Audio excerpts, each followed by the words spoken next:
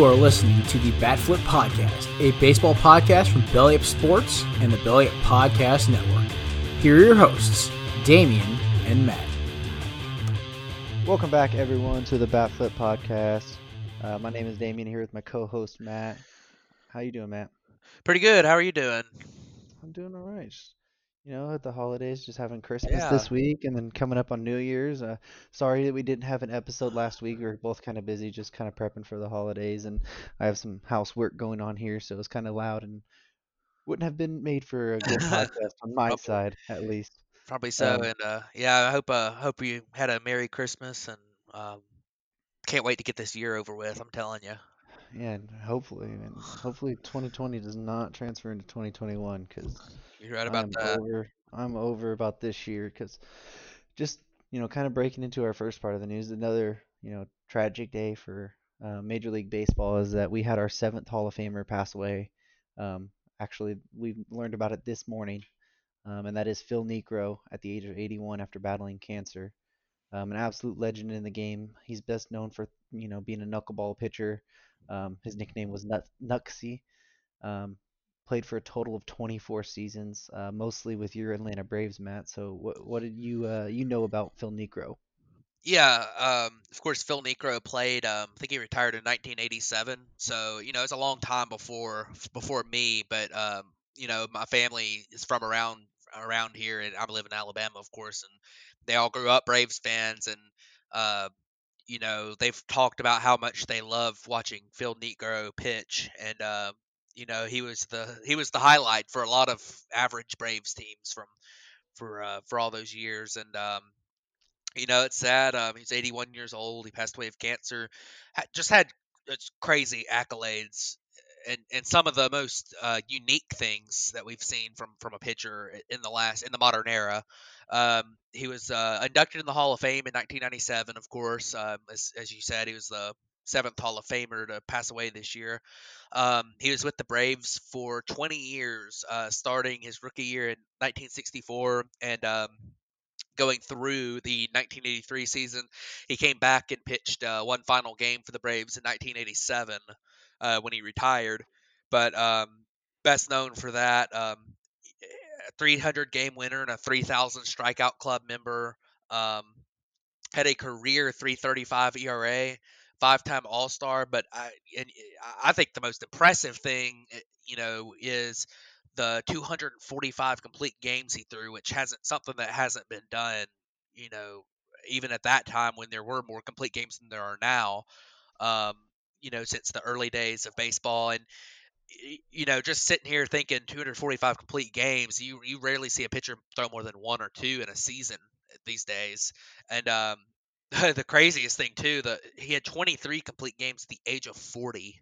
So you think most pitchers are retiring by the age of 40 nowadays, and he had 23 complete games at the age of 40 and led the majors in innings pitched. So, I hope prayers for his family, of course, and you know it sucks to hear about that. Yeah, absolutely. I mean, he had that 3-year stretch from 77, 78, and 79, with 79 being that age 40 season you were talking about, that he threw 22 complete games, 20, 22, and then 23 complete games. Led the majors in those 3 years in innings pitched, which nowadays you could think of, we hear about the guys who are able to go 200 innings, and if 200 innings pitched, that's a big accomplishment nowadays, and it's looked at as like a bar that you want your top guys to be able to reach. And he pitched the low of those 3 years was 330 innings.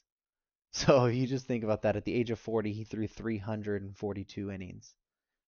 That's just absolutely Y- astonishing. Yeah, He pitched through age 48, really. yeah, and to add to that, one more point is a lot of people will talk about how the fact that he's a knuckleballer helped him do that, and while of course that's true, I mean you still don't see knuckleballers able to throw 330 innings these days. I mean, No, you look at like R.A. Dickey a few years ago, when he won the Cy Young. I mean, there obviously he was able to do it, at age 40, like Phil Niekro, but um, the fact that 330 innings is just a crazy number. I mean, there people talk about nowadays when you have a pitcher throw 230 innings, how it's going to affect them for the next 2 years, how they've thrown too much. I mean, and obviously it didn't affect Phil Niekro too much. So, Yeah, um, I mean, you look yeah. at that year where Ari Dickey did win that Cy Young. He only pitched 233 innings.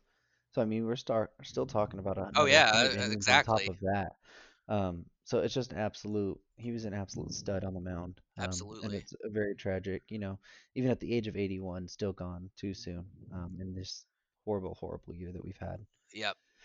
Um, but jumping on to our next little piece of news, it's been a really slow week after the winter meetings this past couple weeks, really. But this one little trade that we had to happen was the first baseman Josh Bell from the Pittsburgh Pirates got traded to the Washington Nationals for two pitching prospects by the name of Will Crowe and Eddie Yean. Josh Bell had a fantastic beginning half or first half of the 2019 season. Was an All-Star. I believe he was an All-Star that year, wasn't he? I'm not Um, 100% he sure if might he was not an have been. all-star. Might not have been. But he had all-star stats the first half of that Oh, year. absolutely. And then, since then he's kind of tailed off and he's just been an average major league hitter.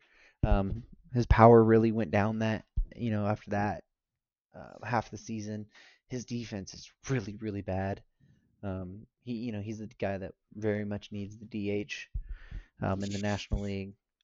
This year, even was the shortened season of 57 games, his strikeout rate really jumped. I mean, it was 26.5%, and his walk rate plummeted to under 10%.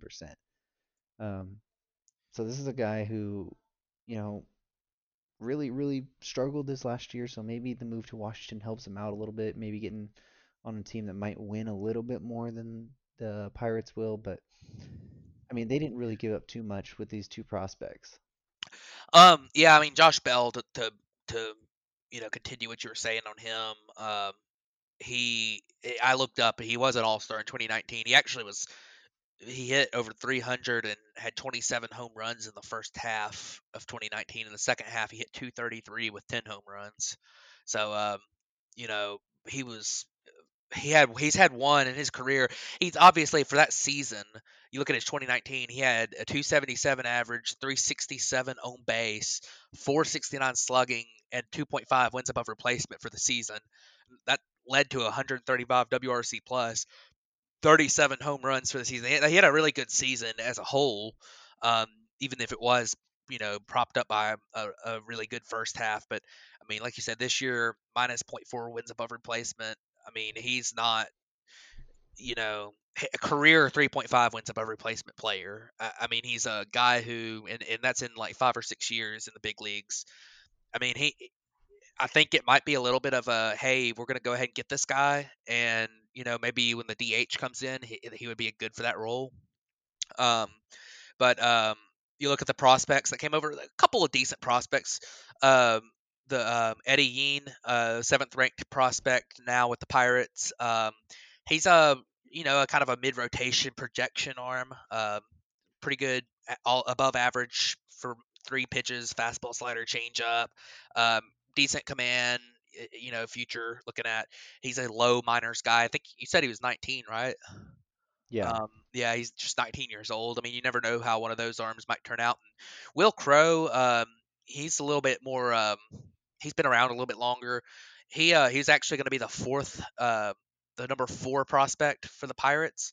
Um, he pitched in 2019, 95 innings in Double A with a 3.87 ERA, and his peripheral numbers actually were a little bit better than that.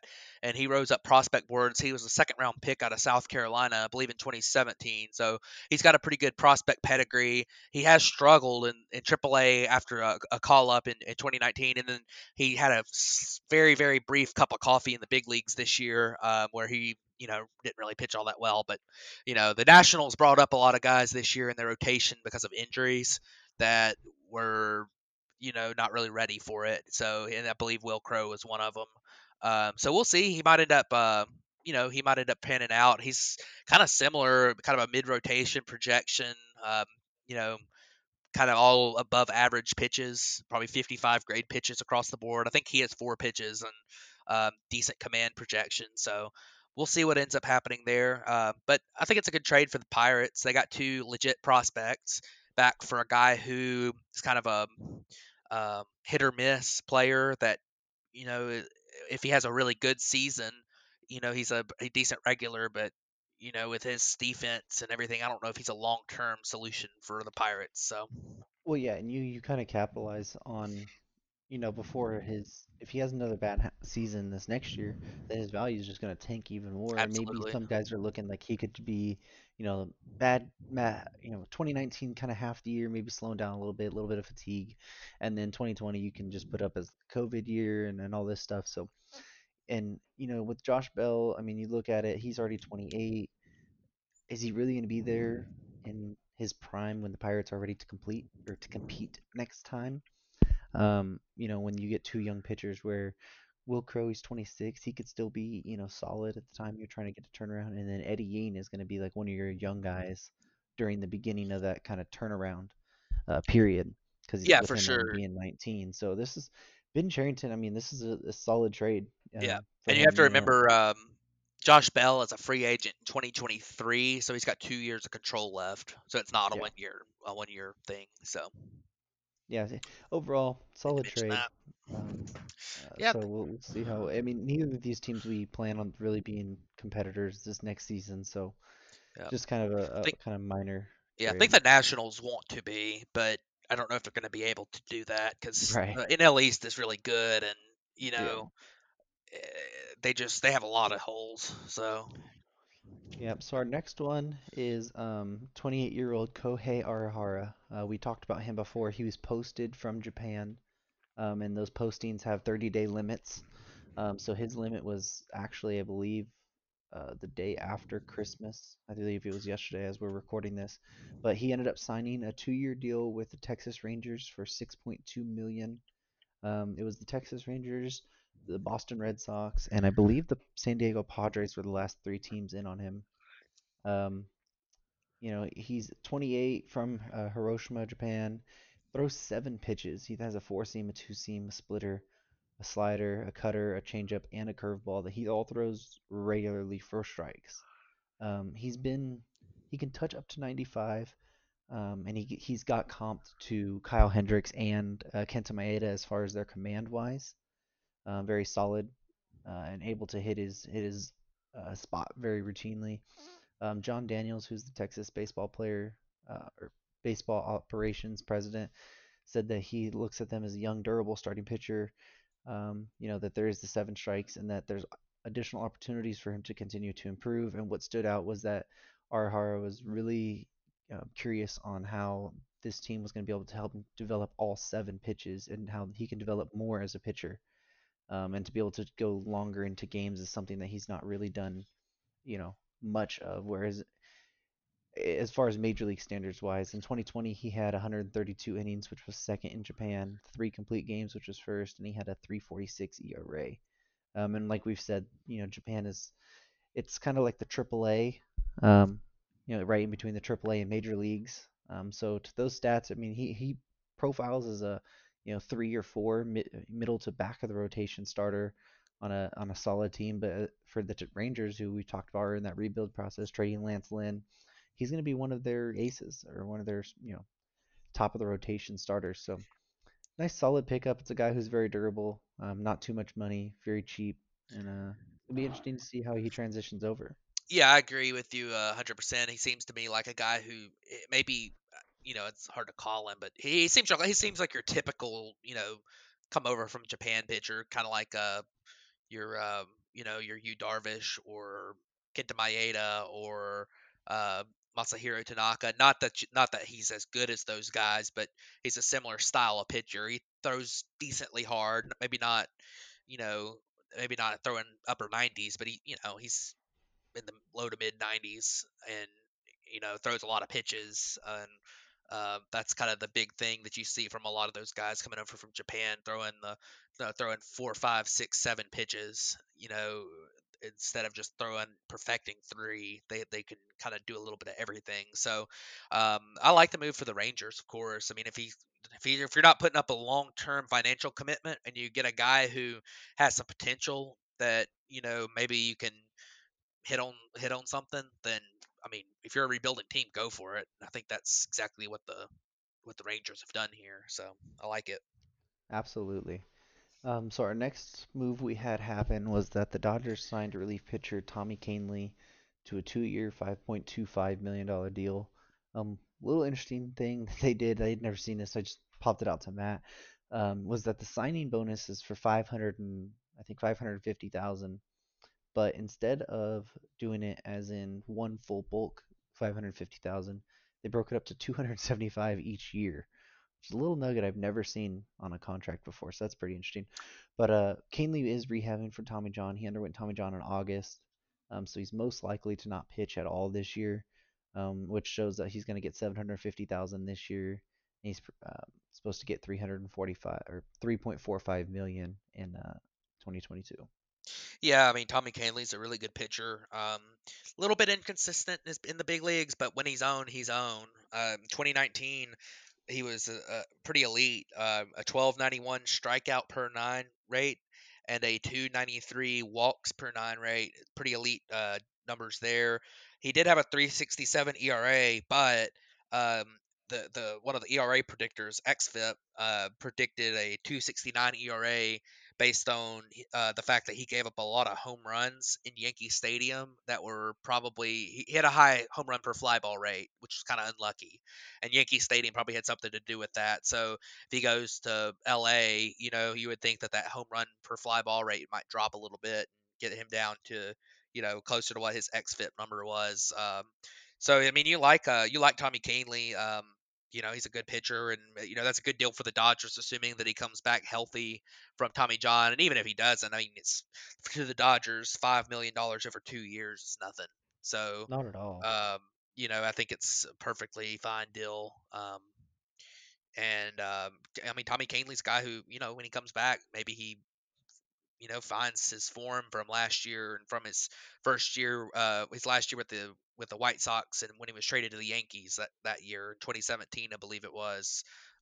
His command can get off for long stretches of time every now and then, and lead to a stretch where he just is completely useless for like a couple months. But when he's on, like I say, he's a good pitcher. So good for the Dodgers on making that signing. Yeah, he's a fastball changeup guy, which kind of he a little interesting thing. He kind of really comps to what Pedro Baez was for the Dodgers. Yeah, maybe a Um, little bit. and Baez is a free agent. Obviously we say Canley's not going to pitch this year, but maybe Yeah, Canley kind of fills in what Baez was if yeah, they don't bring him back. yeah. And I think Baez was a little bit more consistent than Canely, but Canely's got a little bit higher upside. Yeah, So, but they are similar, and I think you'll see them pitch. They'll be used, and Canely will be used in a similar way to how Baez was used. So, right. So just one little nugget that we want to say to look out for is that I believe he's from Japan as well, or no, he's from Korea. And that is Ha Sung Kim. I'm totally butchering that, so I'm sorry about that. But his signing deadline, as he was posted, his deadline is January 1st. So within this next week, he will be picking his team on where he's going to sign. He's already received multiple 5 years offers, from which teams we don't know, but the teams that we do know that are in on him right now are the New York Mets, the St. Louis Cardinals, the Boston Red Sox, the San Diego Padres, the Toronto Blue Jays, and the Texas Rangers. He's a guy who's going to be, he profiles to be a really good shortstop slash third base over here. But we'll talk more about him next week. Just a thing to kind of look out for during this week, before our episode. And just a heads up to you guys as well, we're going to be transitioning our episodes to Tuesdays, um, Tuesday nights. So we will also be repeating that on all our social medias and everything. But just had me thinking about it right now because yeah, our episode's not going to be on Sunday, this next week. So, but anyways, so now that I jabbered on and all of that information randomly in the middle of the episode, um, let's go to our NL Central Division breakdown. let's do This it. is probably one of the most interesting divisions in baseball because you can look at it and say none of these teams are very good at all, but yet they had 4 out of the 5 were in the playoffs this year. With it being expanded playoffs, obviously, but still, um, you know, two of these, two of the teams finished under 500, two were close to 500, and then the division winners, the Cubs, were, you know, I think what they were 4 games or 5 games over They 500. were they ended up 8 games over, 8 but games over. but They yeah, shouldn't have been. yeah, All exactly. They all were the not very predictors good. all the predictors say they should not have been even that good. Yeah, Uh, I know the Marlins were pretty good last year, for their standards they've set the last several years, but they lost to the Marlins in the playoffs. I mean, it's yeah. yeah, Um, but yeah, when you look at it, we can dive into it. When you look at the NL Central, I mean, you can look at it on paper and then just do this. yeah, just You throw it in the just crumple it garbage. up, throw it away. I mean, it's one of those deals where there's 5 teams here, and with the exception of the Pirates, who are in an obvious rebuild situation, the other 4 are in real similar situations. I mean, they all have gaping holes in their rosters, but they have enough talent to where you think, well, maybe they should go for it. So this is an interesting division, and you know, I have no idea what to expect from it this year. But we're Yeah, I gonna mean, try to figure it out right we're now. gonna try. Our division winners were the Chicago Cubs. They went 34-26 this year. They did lose some very big pieces. They non-tendered Kyle Schwarber. They're losing John Lester, Albert Almora, who have been, core pieces for them in parts of championship rosters. Andrew Chafin, Tyler Chatwood, who have just, came around this past couple years. Jose Quintana was, was the big piece in that Eloy Jimenez trade. And another big one. It's not a player wise, but they did lose Theo Epstein, so that's kind of a changing of the guard there. Yeah, and those losses. I mean, Schwarber, you're gonna look straight up at his production. He's been a really good player. We talked about him a lot when he was non-tendered, and you know, he's definitely gonna get signed to a pretty nice contract by another team.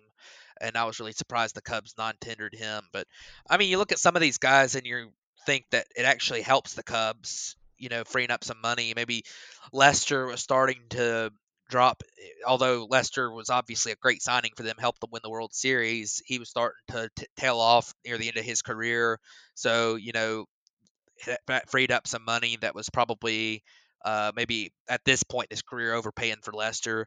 And then you look at Chatwood, who was a disaster of a signing before they signed him, and I never understood paying $13 million a year to Tyler Chatwood, who led the league in walks like 3 years in a row or something. So that was really a dumb signing by Theo. Theo Epstein down the stretch that made some pretty not great moves. I mean, the Quintana trade was pretty bad too. I mean, you look at Eloy Jimenez is one of the key pieces, the young White Sox. Plus, Dylan Cease was in that trade too, who is a pretty good prospect for them that's made it to the big leagues this year. So, but these are all things that have happened in the past. So you just look at this and look at guys they lost, and I really think the only one that hurts them a ton loss wise is Schwarber. So Yeah, Schwarber's the big loss. I mean, Lester's it's more of a, he's still solid. He has the respect, but I think more of a clubhouse type yeah, guy. Um, they were paying him a you lot of money to be a clubhouse, and no, yeah, I mean, yeah, I when mean, he signed that contract though, I mean, it's absolutely deserved. He's in the tail end. This yeah, happens all the time on big free agent contracts. The guy gets signed at the time, and you're gonna regret the last year or two of that deal. Um, but even in the community in the city of Chicago, he still does stuff routinely. I'm seeing the Cubs post things about it, so I wouldn't be too particularly shocked to see John Lester go back. Um, but speaking of just kind of what their core is now, Anthony Rizzo, Chris Bryant, Javi Baez, um, those guys have been their main core for the time when they were winning the World Series. All of these guys are free agents this next upcoming season. You yeah, got Kyle Hendricks, who's a core piece for them. Yu Darvish, who he's had a resurgence these past couple years, but he's also 34. You have William Contreras. Almost gonna say the Braves catcher, but no Wilson Contreras, but who's also another solid piece for them. Who he's been mentioned in trade rumors as well. yeah. And I think Wilson Contreras is a free agent. Not this coming up off season, but the year after. So I think he's got 2 years left of control. Because he came up the year after Bryant and Yeah, I guess Javi Baez Baez. too. But yeah, so he he'll be on they'll be on the lookout for him somewhat soon. Well, what do you have for their team needs? Yeah, well, there's two different ways you can look at it. If the Cubs, they're at a crossroads, like you said, Bryant, Rizzo, Baez, free agents at the end of this year. Um, you look at, if they're going to go for it one more time with this current core, and also Darvish and Hendricks being pretty big pieces for them too. You look at it, and if they're going to go for it, they have a black hole at second base, and it has been for a while. I mean, ever since Ben Zobrist left, I mean, it's they've had like Daniel Descalso played there a while, Kipnis played there a while. They thought they might have an answer in Nico Horner, coming up as a rookie, but he seems like he's still trying to figure it out. So they need a second baseman, and then they need an outfielder. They need to replace Kyle Schwarber, and Almora played a lot last year, so they got Hayward out there, and I mean, preferably you'd want a center fielder because I think they've been playing Ian Happ in center field most of the time, but I mean, he's not. He would be better suited for a corner. We'll put it that way. So, the Cubs maybe look at if they want to spend a lot of money, they freed up a lot of money in the offseason. So maybe look at George Springer or DJ LeMahieu to figure out the second base or outfield. But there's also the bullpen last year was completely horrendous. I mean, it was one of the worst bullpens in baseball, and they lost their best bullpen arm at Jeremy Jeffress. So, I mean, they have literally, except for a couple guys who have the potential to pitch out of the pen this coming up year, um, they don't really have that much there. So, they got a lot of holes to fill. But if you're the Cubs and you look at the future, if you're gonna stick with a Rizzo, Bryant, or Baez, you're gonna want to extend one of them this offseason. I mean, you need to, because they're all free agents, and when it comes down to free agency, it's gonna be hard to bring them back.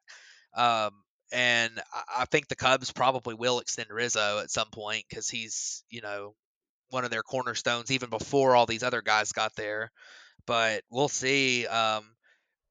But if you're not going to go for it this year and you're worried about those impending free agents, then you need to trade a couple of them because you don't want to get stuck in a situation where you've got all your key players that could really help you kick off a rebuild, just walk for nothing after this season. So you need to maybe extend one, trade one, and hold on to one.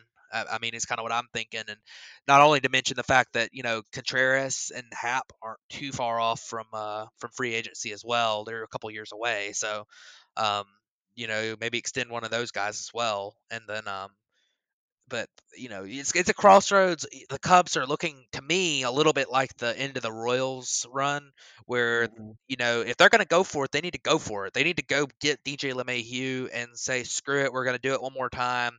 We've got a team that just has a couple holes that we could win the World Series this year if we fill these couple holes.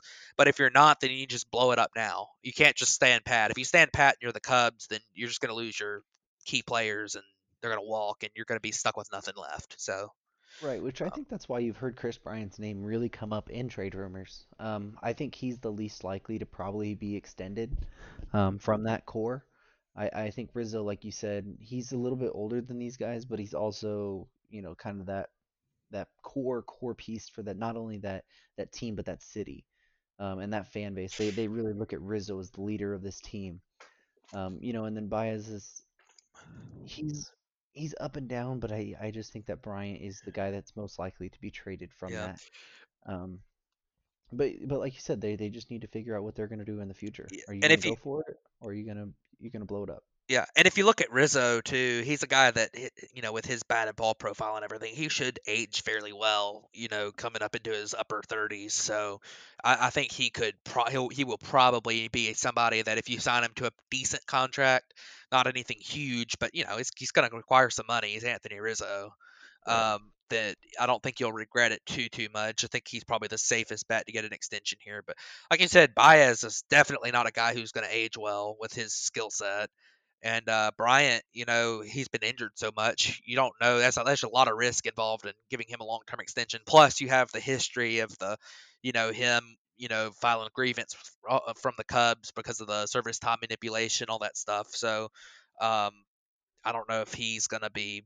I don't know if he would even want to come back. But then, you got other guys too, like you mentioned before the show. Darvish is 35. I had no idea Darvish was 35 years old.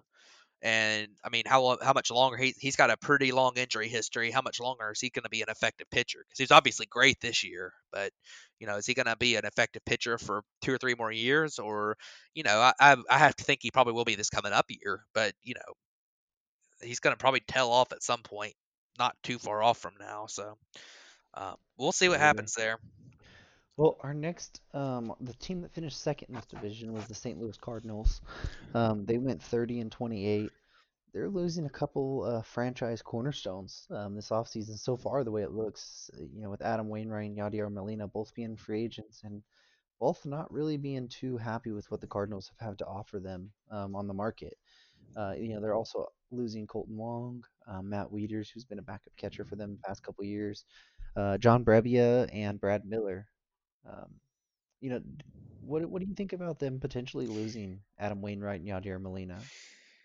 Yeah, I mean, it's a situation where I don't think it's going to hurt him too much to lose Adam Wainwright because he's at the end of his career, and I could also see him coming back on a 1-year deal. They find at the end of the offseason. He might also retire. He was pretty great in the TV booth last year in the playoffs, so I could see him maybe even retiring. But I mean, you look Adam Wainwright, Yadier Molina.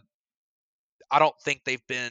They're obviously franchise cornerstones, like you said, but they haven't been effective as franchise cornerstones for the last few years. They're at the back end of their careers, so both great players. But I don't know how much losing them hurts, other than the fact that they need a new catcher. Colton Wong, I think, hurts pretty bad. I mean, I don't know why they declined his option, and I don't really understand that too well because he's broken out as a Gold Glove level second baseman who has times has shown that maybe the bat's coming around a little bit, especially against right-handed pitching. He's been a pretty good player, so I don't know why they declined his option. Um, but there's still reasons for the Cardinals to be excited. They got some good players. Paul Goldschmidt is still, you know, very good player. He's maybe not quite as good as he was with the Diamondbacks, but he's very good. Jack Flaherty has been, a very solid pitcher, especially in 2019. 2020, maybe not quite as good, but he was still good. Paul DeYoung's a really solid shortstop. They've got some good pieces in the outfield. Harrison Bader, is a young guy who's been a really great defensive outfielder. He needs to work on his bat a little bit, but there's some excitement and talent there. Can't forget Dylan Carlson as well, the young outfielder. He came in and played really well for them down the stretch, as a rookie. That wasn't expected to be in the big leagues this year.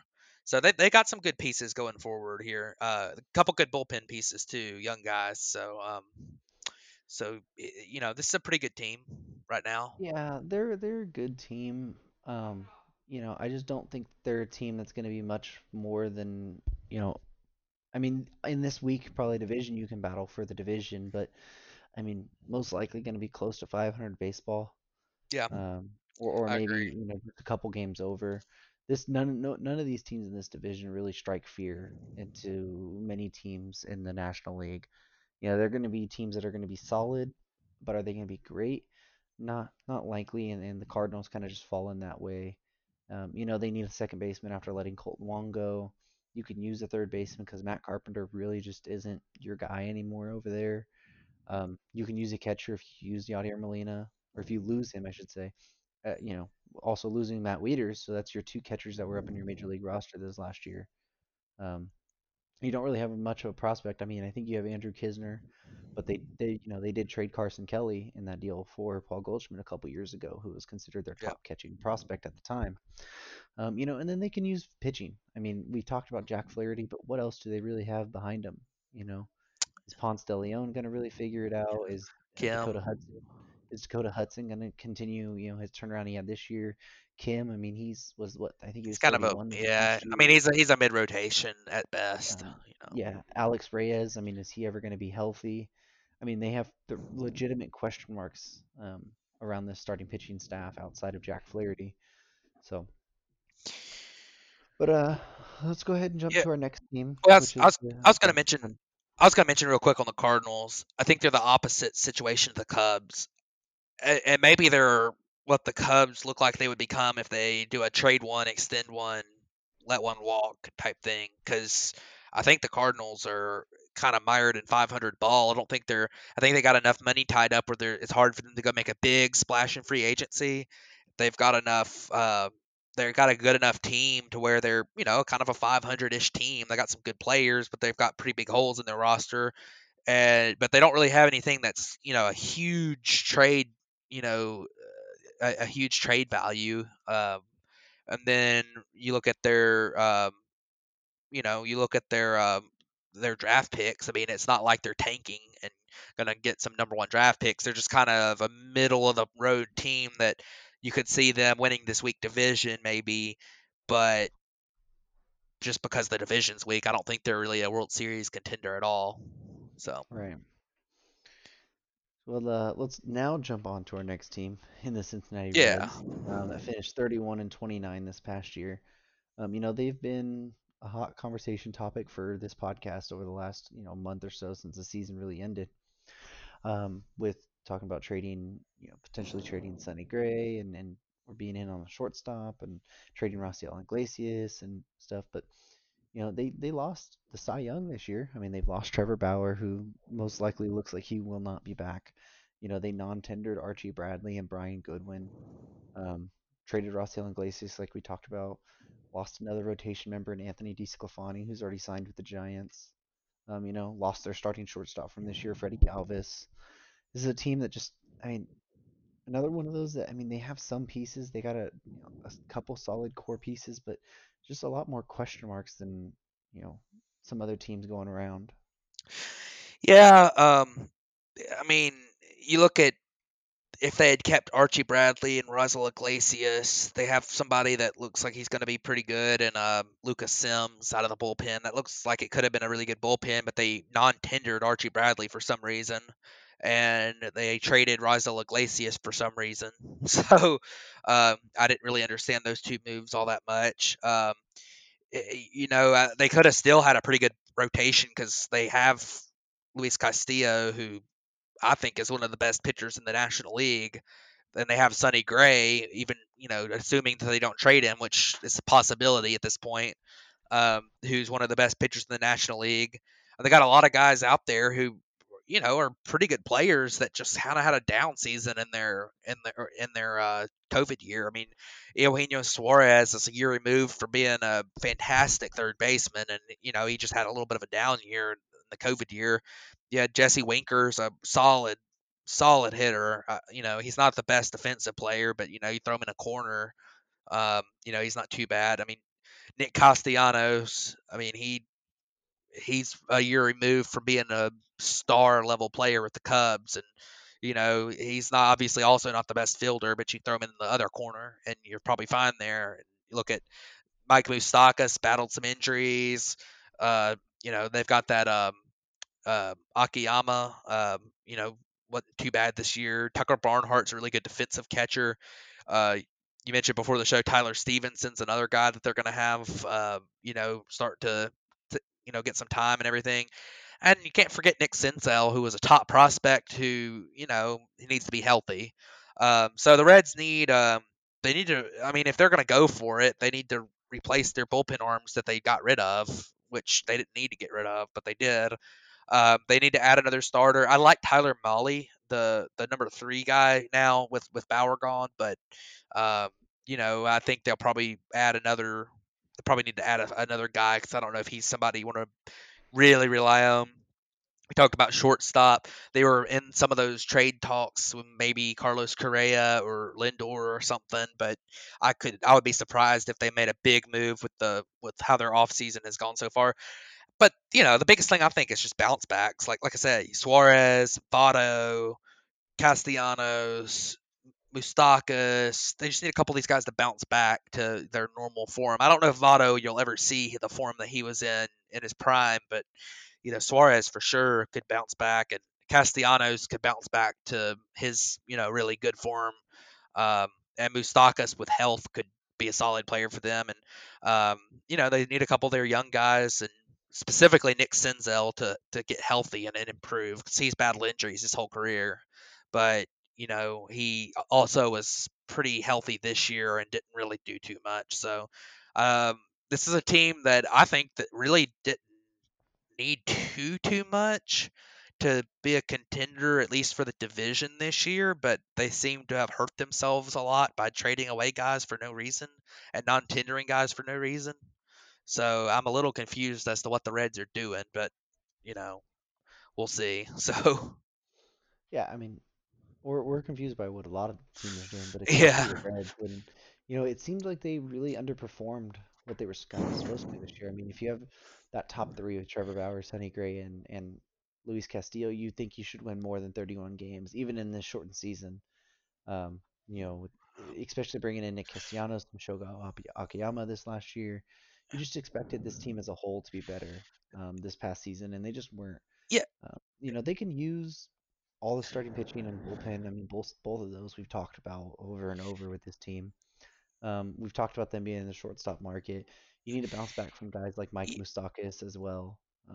Who he was more injury related this year, but even then he didn't perform that well um, when he was healthy for this short amount of time.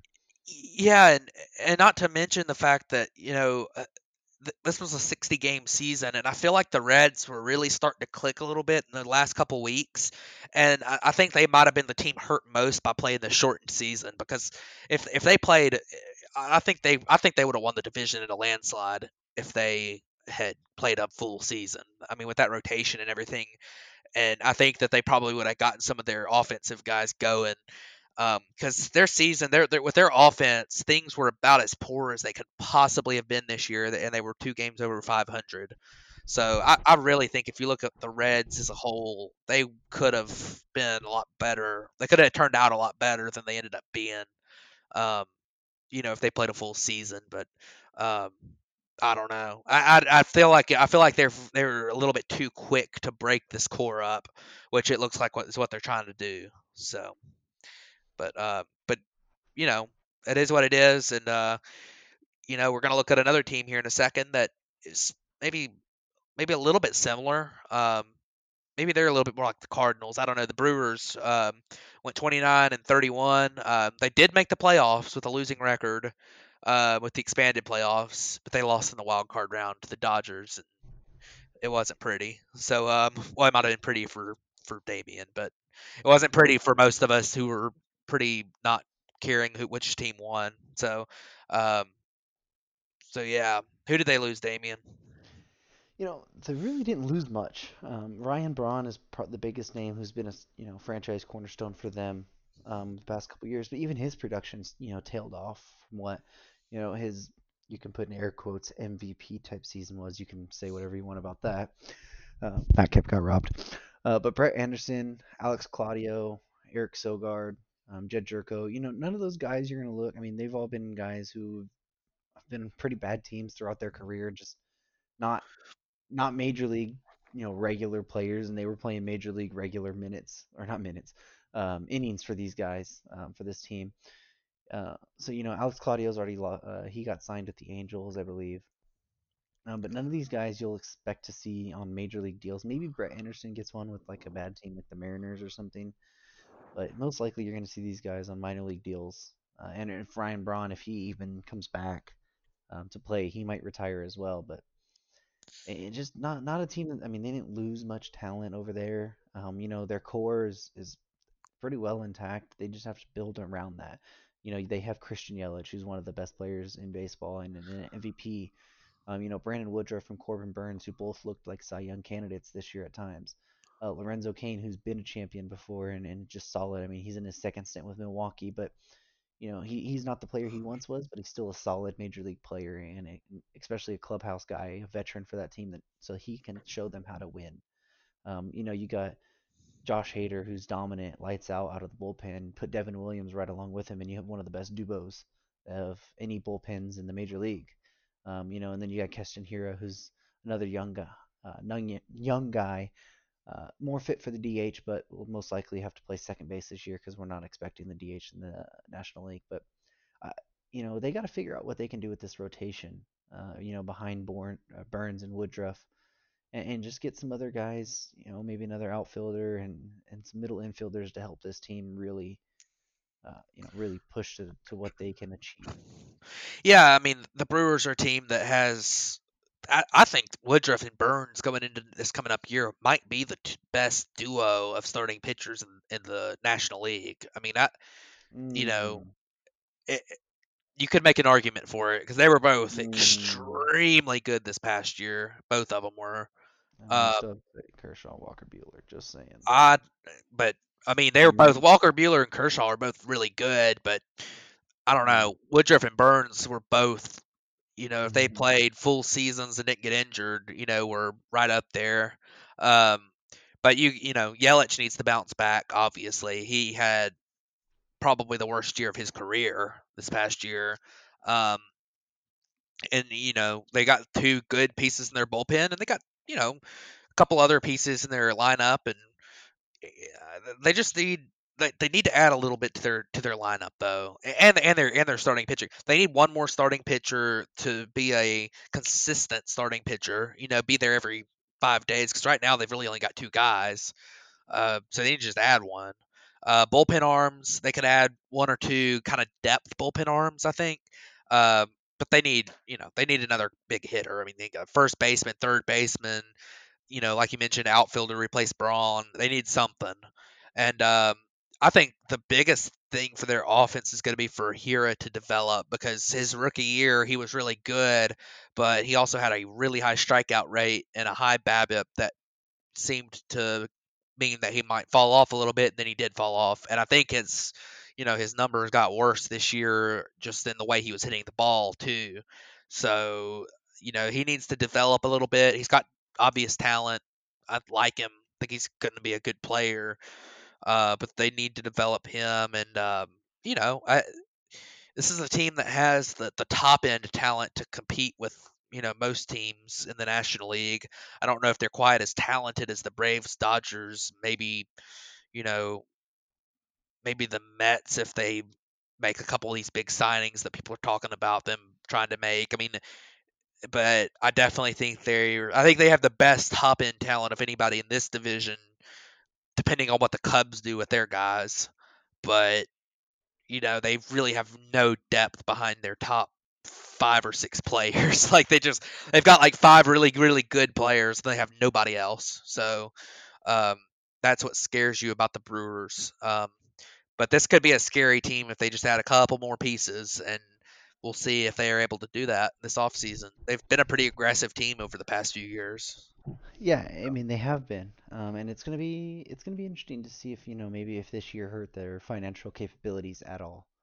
Yep, Um, that's but 100% but true as they're well. but they're definitely a team that I've always looked at a guy like maybe Jake Odorizzi as being a really good fit here. He's not going to command too Yeah, much money, and he could be a solid 3 or 4 for you. They really need a left-handed pitcher. Brent Suter just isn't going to do it for them. So if maybe there's a yeah. solid left-handed starter out there, maybe even via the trade market that you can get, um, I think that would be a big Yeah, help to them just because yeah, your top two right-handers right now. and just the fact that just adding, even if it is Odorizzi, another right-hander, just adding another guy. I mean, they need. I mean, I'm sure that they probably will bring somebody up in spring training or whenever that figures it out enough to be the number 5. Maybe it is Brent Suter. It's the number 5.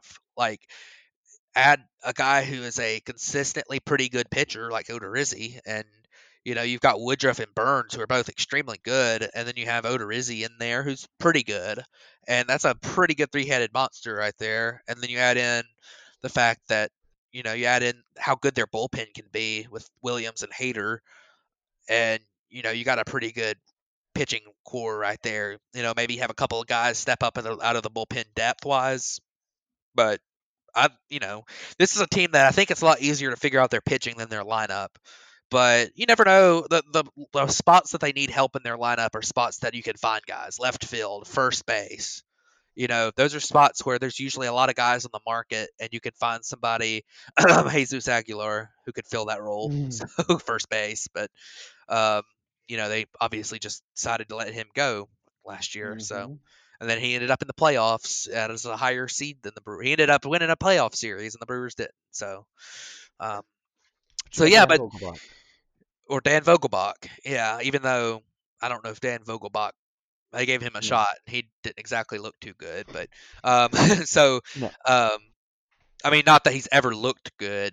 He's hit well, but he's never looked good. I mean, right, that's mean. I don't mean that. right, Just yeah. gotta have some love for the thick boys. But So, I mean, you can't put three C's on that thick, man. I don't. Yeah, and But that came out wrong too. No yeah, homo. But um, so uh, the last place team in the Central this year was and we talked about them a little bit.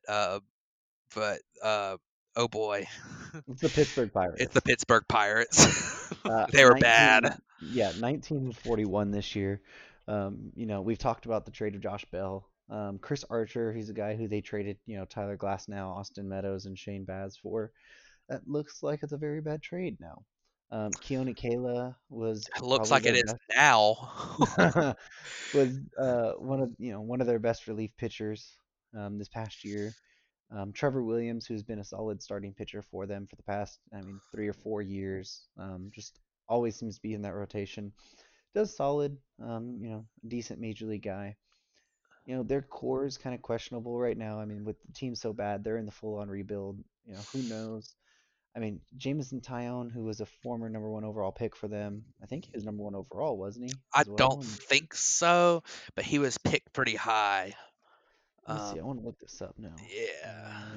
Jameson Speaking of number one overall picks, they have the number one overall pick this coming up year. So that's another. You could almost call. He was the second overall pick. Yeah, behind Um, Harper. yeah. So yeah, Right before but Manny Machado. Oh, think about that. yeah, that's three pretty good players right there. Um, but if you look at who the core is for the Pirates, you got Tyon. Obviously, you could honestly just go ahead and add in. They have the number one pick in the draft, so just say Kumar Rocker is going to be part of their core. Oh, Um, for sure. but they have Brian Reynolds, who's been a pretty useful major leaguer. Brian Hayes has shown a lot of potential. We talked about him a lot at the end of the season with a really nice stretch he went on there. Colin Moran's been a pretty solid player for them. I don't know if he would be a core piece on a really good team, but he's a guy who maybe is a part of a potential 2 or 3 years from now Pirates team that could contend a little bit. Their biggest needs are draft good, which they got the number one overall pick, and we're pretty sure we know who it's going to be. And I think that would be a good draft pick. They just need more MLB talent. They have six top one. Well, at the mid seasons this past year, they had six top 100 players. But I think Brian Hayes has graduated from the list now, so that would give them five top 100 players. Of course, so you will then add a guy who's the number one overall pick to that. They've got some good talent in their farm. It would look a lot better if they had, or they would look a lot better as a team if they had Tyler Glass now and Austin Meadows and Shane Baz still. But they're things are looking up. I mean, you go through these rebuilds and they've got a few pieces that look like they're gonna be potential good pieces in the future. And then they got the number one pick in the draft, and they got some pretty good prospects coming up pretty soon. One note on their prospect situation is that they need to figure out what the situation is going to be with O'Neill Cruz, who had a very severe legal situation in the off season, but they're going to have to figure out if that's going to work out or not, because it sounds like maybe it's gonna end up being okay for him. But he got arrested for, I believe it was a vehicular manslaughter. But the belief is that the charges are probably gonna be dropped, and he was not under the influence as they had previously thought he might be. Yeah, So it was a accident that happened. I believe it was in Puerto Rico, a motorcycle accident that ended up killing 3 people, unfortunately. And they thought at the time that he was under the influence of alcohol or drugs, but that's come out that that's not technically the case, and that when his hearing happened, no charges were filed against him and no charges were brought against him. Um, so Ben Cherington has said that it seems like a non-issue right now, and that was back in October, yeah, November, and we a haven't heard couple months anything else ago. since. So, it looks. I mean, we don't want to say it looks good for him because it was still a tragedy that happened and three people still did lose their lives. But you know, it doesn't look like he'll be facing any legal issues going forward because of that accident.